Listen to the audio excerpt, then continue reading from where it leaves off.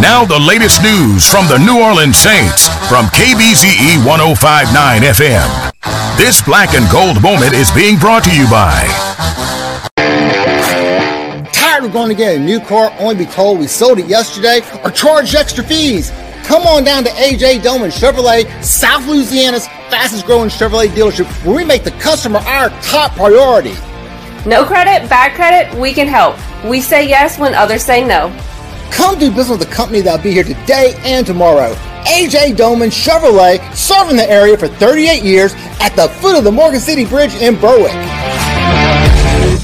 The Saints played their second preseason game of 2023 against the Chargers on Sunday. Here are some of the key things from the Saints' 22-17 preseason win. The starter sat out of Sunday's game after seeing some action in last week's game against the Chiefs. With the starters being out, this forced backup quarterback Jameis Winston to orchestrate the opening drives for the Saints offense. Winston was able to produce 3 scoring drives for the Saints, including the team's long touchdown drive, which ended in a 7-yard touchdown run by running back Kendre Miller. The rest of the team's points came on 5 field goals between kickers Will Lutz and Blake Grupe. The defense was a top factor once again. They were able to force 3 turnovers in the win.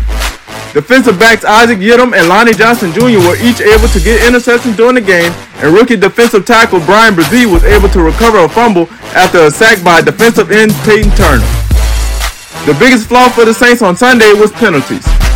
The team had 14 penalties for a total of 141 yards. The team has to be more disciplined going into the season, and I'm sure they will look to clean up those mistakes until then. The Saints' next preseason game is set for Sunday, August 27th against the Houston Texans at 7 p.m. Reporting for KBZE 105.9 FM Sports, I'm John Colar.